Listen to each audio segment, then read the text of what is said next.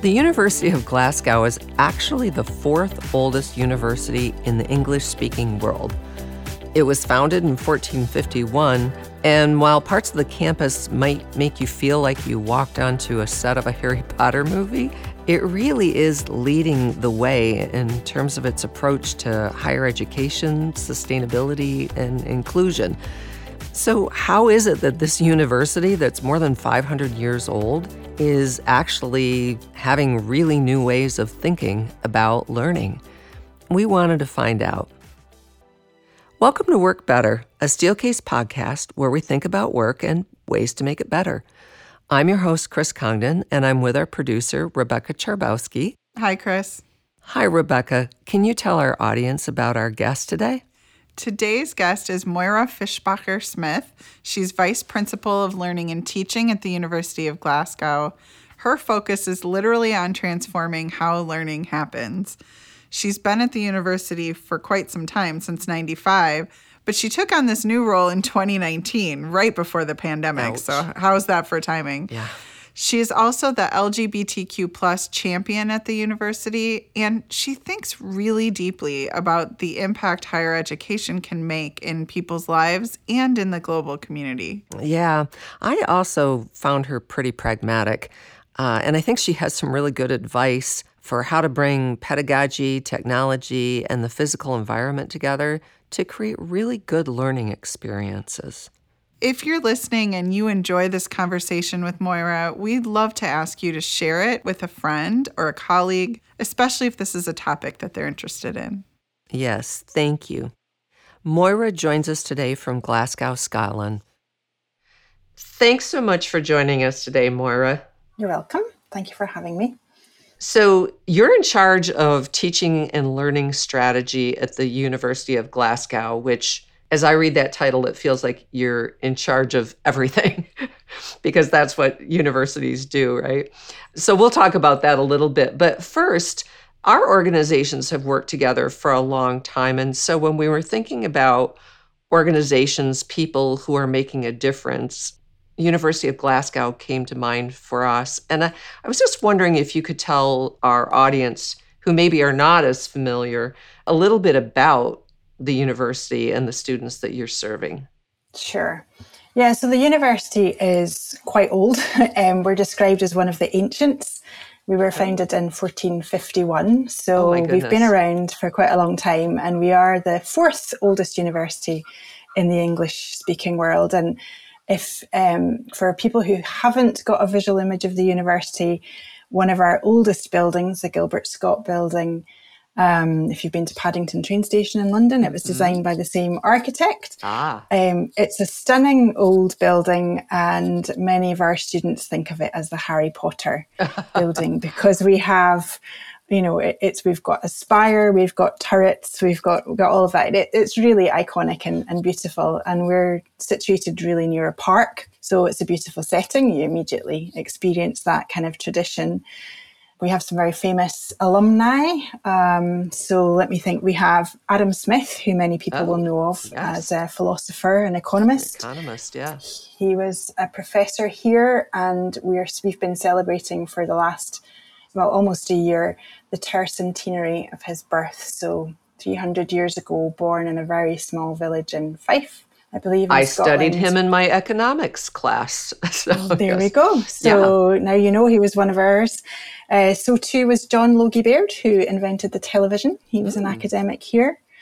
Einstein has an honorary degree from Glasgow. So a few names your listeners will have heard of. One I thought you would be quite interested in, because I think we'll pick up on this later, is James McEwen Smith, who was the first African American to receive a university medical degree. And he came to Glasgow in 1837, having been rejected from a number of US institutions. And not only did he become a medic, but he became dedicated and committed to abolishing slavery. So when we opened our new learning and teaching building, we named it after him. And then maybe one last one is one of your Princeton colleagues, Professor Sir David Macmillan, who is a chemist. He studied chemistry at Glasgow and in 2021 won the Nobel Prize. So there's just a little handful of some of the people you might associate with Glasgow. Well, that's a lot to be proud of. Now, I know just from the stories that you've told, in the past, education might have been very accessible to students who've come from families with economic means. Mm-hmm. But it sounds like actually you've really focused on kind of growing and diversifying your student base, right? Absolutely. I think when it comes to making education accessible for people, this is a huge part of our mission. And it's an important part of the values of all of the academic staff and all of the professional services staff who work at the university. Glasgow itself has been quite an economically challenged city over the years. And so we've got a big commitment to what we call widening participation. So making sure that students from areas of high economic deprivation have equal opportunity to access education and fulfill their potential. And that's really important to us. And that includes supporting students from, who are care leavers and who've been part of the care system. Mm-hmm. And of course, we have lots of international students, and that includes a number of students who are on scholarships because they're maybe refugees fleeing war-torn countries and so on. So we can maybe explore more of that later. But that is a very important part of our ethos as a university and our mission around inclusivity. So let's talk a little bit more about your strategy around inclusive educational environments, because I think there's a lot that we can learn, whether, listeners are educators or, within the world of business. Can you tell us a little bit more? Like, I just think it's really interesting because universities touch lives in so many ways and change lives in so many ways. But this focus that you have on inclusion, I think, is just a really interesting one. I'd love to hear more about your approach there.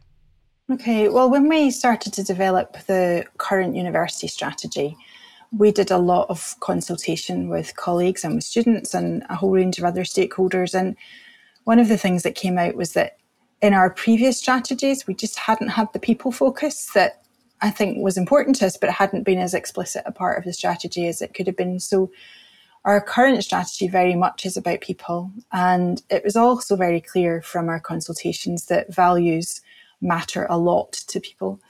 And it's what really motivates our colleagues and our students. So a values-led strategy emerged as something that was important to us. And when we did our consultations on the learning and teaching strategy, I suppose unsurprisingly, that same ethos was reflected in those consultations, that valuing education, valuing educators, valuing our students and valuing that diversity of our student and staff population was really important. And so we really tried to incorporate that into our strategic thinking and the documents that you might read.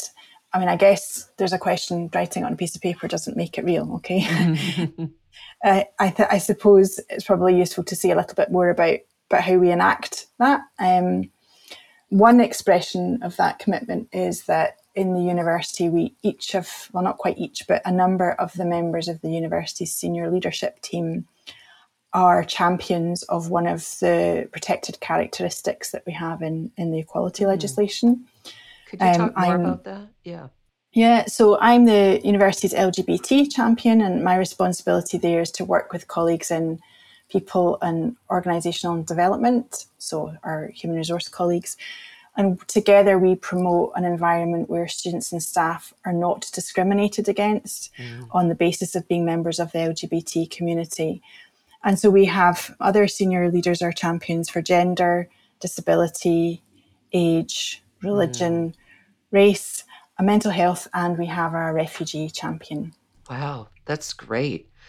I always find sometimes that talking and thinking about inclusive design can maybe feel a little theoretical, like how is this really making a difference in somebody's lives? But you have an example of somebody that you've worked with, Jamie, that was really a great tangible example of how this has made a difference. Can you tell us that story? Yeah, so I haven't actually worked with Jamie. I've missed out on that opportunity, but my colleagues have. So Jamie Dalgutti is a student who graduated this year, and who, if you look up some of our social media, you'll be able to hear from him directly. We feature students every year at graduation, and we've had a number of students who've come through what I talked about before, our widening participation programs. So Jamie is someone who, from the age of 6 months until the age of 21, so all of his childhood, his school education, I don't know exactly the arrangements he had, whether it was foster care or homes, but he was supported by a range of people who obviously saw his potential and believed in his potential. But my goodness, the barriers he must have had to overcome, the challenges he must have had to overcome. And, you know, when we interviewed him at graduation, he just glowed with an incredible sense of achievement, and he was so proud of himself and so emotional, and his high school head teacher was there.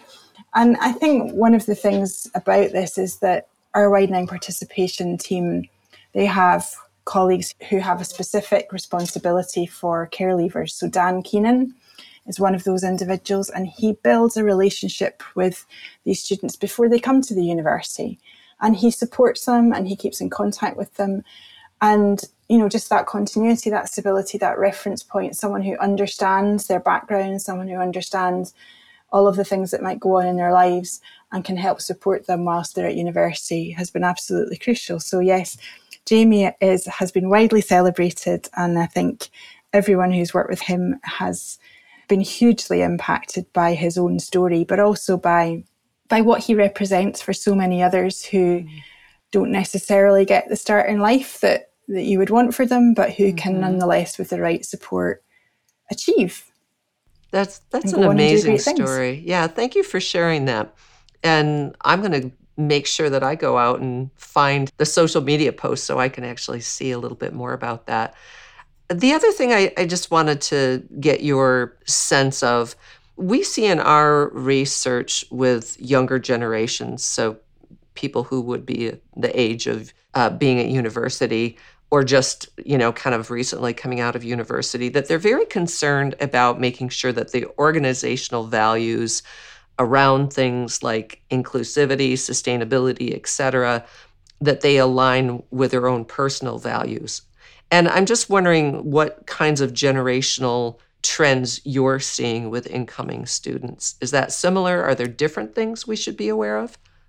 I would say that it's true that the students who are coming to university now really are very values driven. I think they're very conscious, particularly of things that are happening around the world. I mean, they've gone through the pandemic, they've seen wars. They're hugely committed to sustainability, very worried about the climate crisis. So without a doubt, we are seeing that. I mean, one of the things we've said in several of our graduation speeches over the last couple of years is that, you know, it's been working with our students, and indeed kind of, I would say, quite a lot of challenge from our students, that we developed our sustainability strategy. And I believe we were the first university to declare a climate emergency. So, you know, that type of thing, it really does come from that conversation with students, from trying to understand what matters to them and to our colleagues. So yeah, very much so. And even as we've been rethinking our catering strategy and designing our buildings, they very much want to know, are we making investments that are based on use of materials that are sustainable? Are we taking approaches that build in that awareness and understanding of that context? And we think about the extent to which we can use those decisions as educational opportunities. Yeah. You also talk a lot about bringing together pedagogy, culture, technology in place, like thinking about these things in a very holistic way to create a better educational experience. Following along with the stream of the conversation so far, maybe we could start with culture and talk a little bit about, you know, what are some of the cultural differences in education and what does that look like at the University of Glasgow? Well, I would say that over the last, well, of course we have had a pandemic, but even before the pandemic, I would say one of the things that we had an amazing opportunity to do differently, and not everybody has that opportunity to do things differently, but we had an opportunity to invest in new study spaces and new learning and teaching environments that we thought, well, what are the features, what's the kind of experience we want students and staff to have? And I think that alone was quite a cultural shift, just even asking that question rather than defaulting to the estates team to say, equip us with some new teaching spaces or put in some more seats in the study space. So we were already trying to think differently. And our library team were hugely inspirational here because they had a really can-do attitude to let's just try something and see what happens. And if students use it, we'll do it more. And if they don't, we won't, you know. So there was a kind of some experimentation there, but we really took the opportunity to stand back and say, if we're going to redevelop our teaching spaces and study spaces, what should that be like? Who can we learn from? And so we went and looked at other exemplars and worked with Steelcase and a whole range of others. So I think just even stopping and asking that question was a big cultural shift. That is. And then I think another shift was the person who was leading all of this work. There were a couple. We had a new head of estates who said we need to think of a campus as a whole, as an integrated experience, as something we want the public to come onto the campus. You know, we don't want railings that keep everyone out. What does that whole way of thinking mean?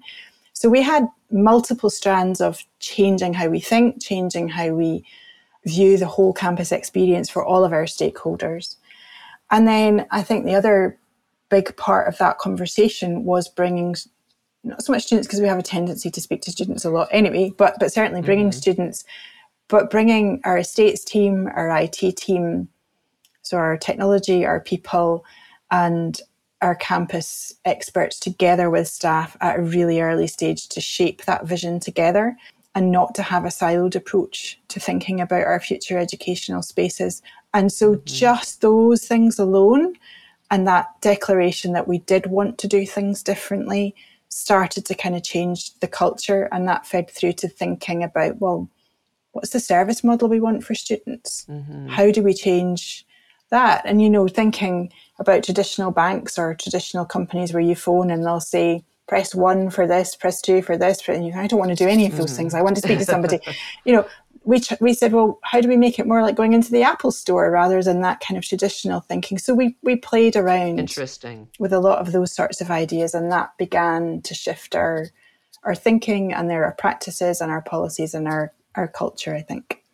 Yeah. So let's also talk about technology, because the last few years, I think there's just been a lot of debate about digital learning, how that should happen, whether it should happen. And I'm interested in what approach are you taking at the university in terms of thinking of, you know, do you have a digital learning strategy? I think there's two aspects to that. One is technology in the round and one is technology in education. And I would say that we've done a lot of thinking about technology generally on the campus. You know, how do we make sure we have pervasive Wi-Fi? How do we make sure we don't have fabulous support in a brand new building and not in another one? So I think there's an underlying foundation, if you like, that we've had to think about. What does that investment look like?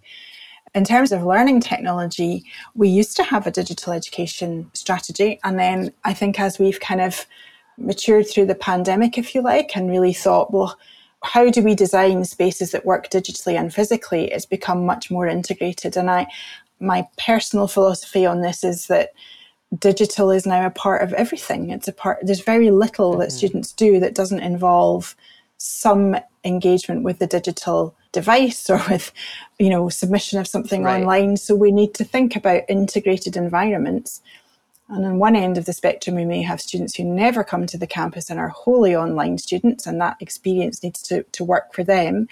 And on the other end, we have students who are here all the time doing object-based learning, much of that not yet digitized and may never be. So it has to work across that whole blend, but have a coherent digital infrastructure that works equally well for all students, no matter what programs of study they're doing, so that they can use our services, engage in their assessment, find their learning resources, access their ebooks, all of those sorts of things in a coherent, consistent fashion. And I think that's achieved through integrated strategies rather than seeing digital education as such as something separate. Yeah, that makes so much sense, particularly when you think about your overall inclusion strategy, you know, having equal access to the same kinds of tools and things that students need for their learning is so important. So when you've worked on a project, I know about this new learning hub, and we were talking about that a little bit earlier. You've talked about the role of place, and I want to get to place as well.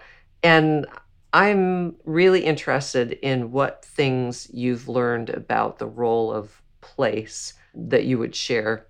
A number of ways I could start to answer that. I think I might start with something that was really important to us very early on in the design of our new building. We have had other buildings since, so I probably shouldn't call it the new building. I'll call it the James McEwan-Smith Learning Hub. And that was the idea that we wanted the campus to be a sticky campus. And I know that's an expression people tend to use, and it's an interesting one, particularly when we've now post-COVID moved to much more kind of hybrid ways of working in the world. But we have lots of students who don't have suitable spaces for study at home or wherever they happen to be living. Mm-hmm. And for whom making friends and having a connection and having a community is really, really important. And if we get that right at the start of their studies, they're much more likely to be successful. And part of that is having places where they feel they can go, where they feel they can dwell, where they feel comfortable. So place was really important. We wanted our new learning hub to be somewhere that students could come in and they could spend a big part of the day there. They could cycle in and have somewhere to store their bicycle. They could bring their own food because, buying food can be expensive. Somewhere they could heat up something. So we have self-service kitchens with microwaves. And we wanted to try and make sure that we offered that very holistic support for them so that it would be worth coming to campus, worth staying on campus. And by doing so, they could meet with their friends and build those relationships. I think the other thing is we also wanted to have spaces where students could be alone, but among other people, so that they didn't feel lonely, but they could do that kind of personal study. So we have group areas where people can work as groups or people can just work among others. And we thought a lot about what that meant for the physical layout of the building. And then we have other areas for very focused study. And of course, going back to the point about inclusivity, we thought very much about accessibility as well as inclusivity. One of my colleagues used a good expression, which is that making spaces accessible is not the same as making them inclusive. And I think the example was just because somebody can have access to a playground doesn't mean that they can take part in all of the different facilities that are there. So we thought a lot about, well, what does that mean if you're a neurodiverse student? Do you need quiet spaces to go in the room and outside of the room? So we were trying to think of place in all of those different dimensions. It sounds, well, first of all, it sounds like you guys are doing really an inclusive and holistic way of thinking about your campus. And I'd like to know, as you think forward, because it sounds like you've really just made some great progress there. When you think about engaging students going forward, are there big challenges that you feel that you're still working on? Like, what's kind of the next thing I think that universities should be thinking about?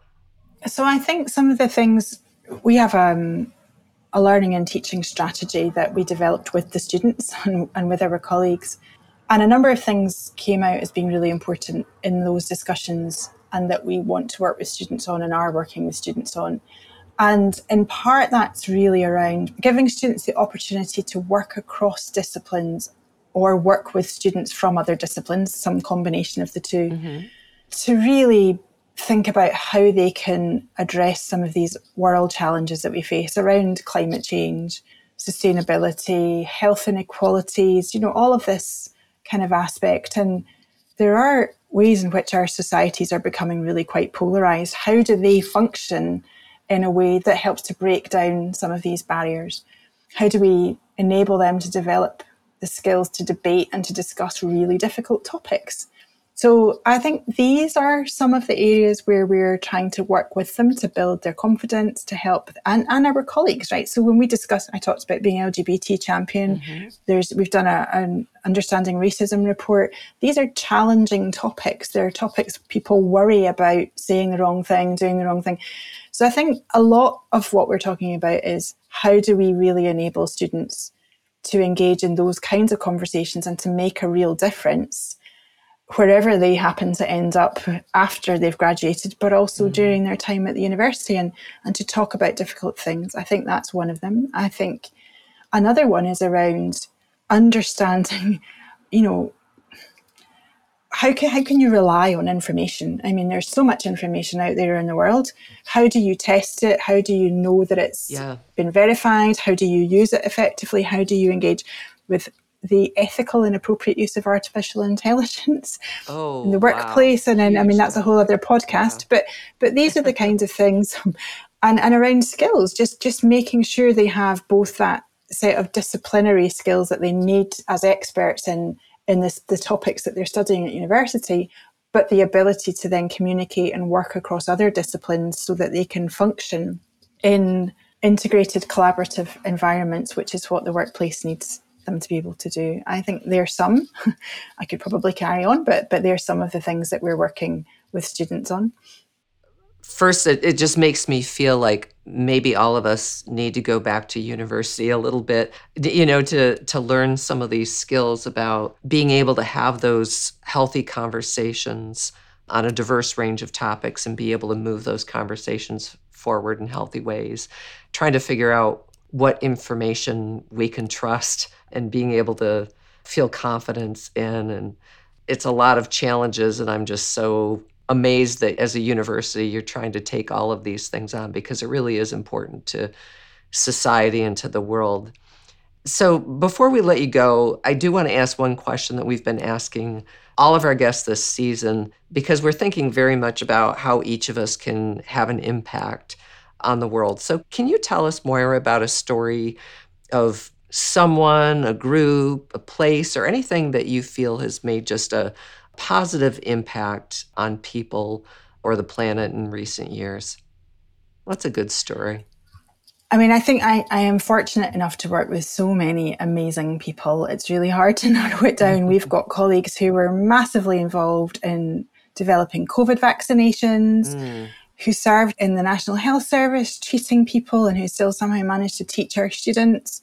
I have colleagues who work in sub-Saharan Africa on projects to try and help build sustainable communities and work with local populations. It's very hard to pick an individual or a group from such an amazing list. And as I mentioned, we have some Nobel Prize winners. I could pick any of them. And I feel like that's where your question is leading. But when thinking about this before we started to speak today, unusual though it may seem, I really did actually want to single out my colleagues in IT services, because when we went into lockdown and since, the whole world has changed, and we have teams who delivered laptops to people's homes, who came in when everyone else was staying at home during lockdown. They managed to simultaneously keep 35,000 students studying online when we had never done anything like that, and when these students were in massive crisis, worrying what was happening to their families back home. When we had colleagues who were working at home trying to school their children. And our colleagues and our technicians and our IT colleagues, they kept lab classes going. They converted them to being delivered online. They supported us to do exams so students could graduate. They had never done anything at that scale before. They weren't equipped to do that. And they managed to create a partnership with the health service, the Lighthouse Laboratories for testing, COVID testing. They managed to create a helpline for students and get volunteer students who served on those helplines throughout 24 hours during exams across the world, supporting in their own time zone students who would otherwise not have completed their degrees, been incredibly anxious, and they coached them through getting through their exams. They coached them through completing online. And I just think I appreciate that that's somewhat invisible in some respects, and that we tend to draw attention to the research that changed the world. And we have so much of that. And I could go to the website and give you so many stories, but these things wouldn't have happened over the course of the last few years, in my opinion, if it hadn't been for that core team who kept us going and who kept the research and teaching going at a distance, with no chance to pilot or practice what they had to do. Right. And with their own family crises and situations going on. So they're my people I would pick.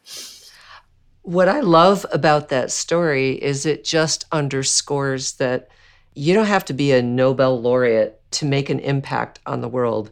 You can be somebody in a department that maybe feels like an unsung hero at work. But if you think about it, that work has a multiplying effect on so many other people and enabling other people to realize their hopes and their dreams. And so everything that we do, each of us as individuals can have an impact. So I love that story. And thanks for sharing it, Moira.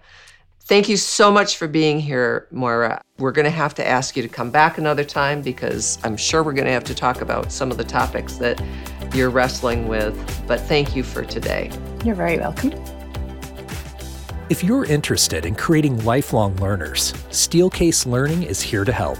Discover the latest research on engaged, active learning and get ideas for creating spaces that encourage collaboration, movement, and connection. You can sign up for a virtual tour of innovative learning environments at steelcase.com/WB Learning. Thank you for being here with us. So, Rebecca, what's up next week? Next week, we are talking to an expert about community at work, a topic I know you care a lot about, Chris. I do.